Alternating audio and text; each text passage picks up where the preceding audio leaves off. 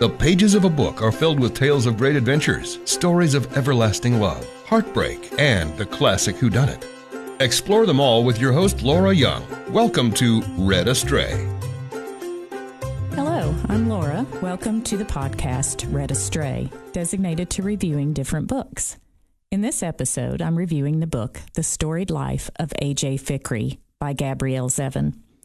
When I first ran across this book at a local bookstore, the author's name caught my eye immediately because I had read other books by her, such as Elsewhere and Memoirs of a Teenage Amnesiac, but these are young adult novels, and I was not in the young adult section of the bookstore. Then I read the short blurb on the back, which I don't always do, and it mentioned that Fikry owned a bookstore, and his prized possession, a rare collection of Edgar Allan Poe poems, had been stolen. They had me at bookstore owner. Poe was an added cherry and whipped cream on top, so I immediately snatched it up. I started it on a plane on a girls' trip to Mexico, and I finished it before we landed. I laughed and I cried, I got frustrated, and I learned things. The book has humor, romance, and suspense. It was a page-turning delight. Zevin has published 8 novels and a children's book. She is the screenwriter of Conversations with Other Women, starring Helena Bonham Carter and Aaron Eckhart. She's also been a writer for the New York Times Book Review and NPR's All Things Considered. The Storied Life of A.J. Fikry is realistic fiction. The style of the novel is quite particular since it's without a question a novel, but each chapter is constructed as a kind of self-contained short story. But then they come together to make one big storyline. And a priceless detail is that each chapter is titled for some famous short story written by some other author in the past, and it's related in some way to something in the chapter. For example, the first chapter is called Lamb to the Slaughter, which is a short story by Roald Dahl. Although Dahl is most well known for his light-hearted and moralistic children's lit, this story is about a woman who murders her husband with a frozen leg of lamb, then disposes of the weapon by feeding it to the investigating police. In the chapter, Amelia, the book rep, is somewhat led to the slaughter when she first encounters the curmudgeon protagonist, A.J. Fikry, at his bookstore, Island Books. Other chapters are named for such authors as Twain's, the celebrated jumping frog of Calaveras County, and Flannery O'Connor's A Good Man is Hard to Find. You're listening to Read Astray. Again, I'm Laura, and this is from the Henson Oakley Podcast Center. Henson Oakley offers Zoom teeth whitening, and it's available on West Jackson Street in Cookeville. Back to the story of A.J. Fikry. It focuses around him and his failing bookstore. After his wife's death, he begins to isolate himself from all of the people on Alice Island where he lives, including his sister-in-law Ismay, who's determined to rescue him from himself. Chief Lambase, a local policeman with a soft spot for Fikry, and basically any customer or employee of the bookstore. It opens with Amelia, who recently became the nightly press sales rep for Fikry's store, after the previous rep passed away unexpectedly. She is determined not to be pushed away or deterred by Fikry's bad attitude. He quickly gives her a long rant on literature that rivals Kevin Costner's witty and winded speeches in the movie Bull Durham.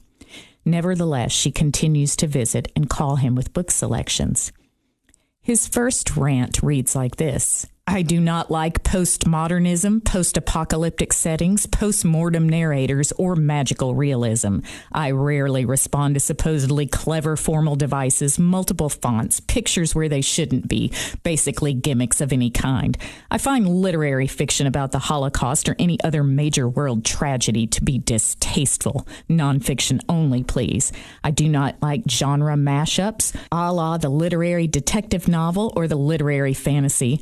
Literary should be literary, and genre should be genre, and crossbreeding rarely results in anything satisfying. I do not like children's books, especially ones with orphans, and I prefer not to clutter my shelves with young adult novels. I do not like anything over 400 pages or under 150 pages. I am repulsed by ghost-written novels, by reality television stars, celebrity picture books, sports memoirs, movie tie-in edition, novelty items, and I imagine this goes without saying, vampires. Come on, you know you agree with at least some of his opinions, and he is open to offering them at any time. After Amelia's first visit to Alice Island, Fickrey receives a package that changes his life. His life twists in a strange new direction, introducing him to new people and new ways of thinking. He soon begins to realize that he still has many things worth living for. A bonus is that readers also get to see how his change impacts the other characters in the story, including but not limited to his sister-in-law Ismay, Chief Lambase, and Amelia, the book rep. The heart of this story explores the process of grief and the regaining of hope, but in a very gentle manner. The tragedies, although deep, are not pronounced within its writing.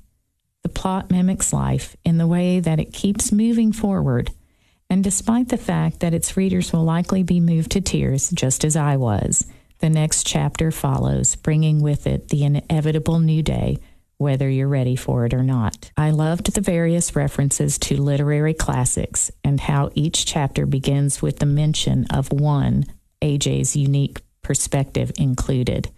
One of AJ's many memorable quotes in the book is, "You know everything you need to know about a person from the answer to the question, what is your favorite book?" Is this true? I know I'm personally guilty about assessing people over their book choices, not actually judging them, though. As a matter of fact, one of my nearest and dearest friends, who has a heart of gold and a laugh that would make anyone light up, has a completely different idea than I of what she enjoys in a book. When she recommends a book, I thank her politely and graciously, but I probably don't read it. That being said, she would probably love this book. I loved the various references of literary classics and how each chapter begins with the mention of one and AJ's unique perspective on that one. AJ Fickrey is one of my favorite kind of characters. He's cynical and grumpy, but simultaneously witty, clever, funny, and lovable. The book talk throughout the chapters was an added bonus for me because I admired the allusions to books previously read and made list of books that I wanted to read. On that note, be on the lookout for a future review of John Irving's A Prayer for Owen Meany, which I had somehow overlooked reading until I came across Seven's book. I thoroughly enjoyed the light-hearted read. It was a book about books and people who love them. It's an easy 4 out of 5 stars, even if it is a little on the Hallmark side. Thank you for tuning in today. I'm always open for book recommendations or ideas, as well as format suggestions and recommendations. Tune in again next time for another book review. Until then, happy reading. You've been listening to Read Astray. Download your favorites and keep up with new episodes in the Hinson Oakley Podcast Center.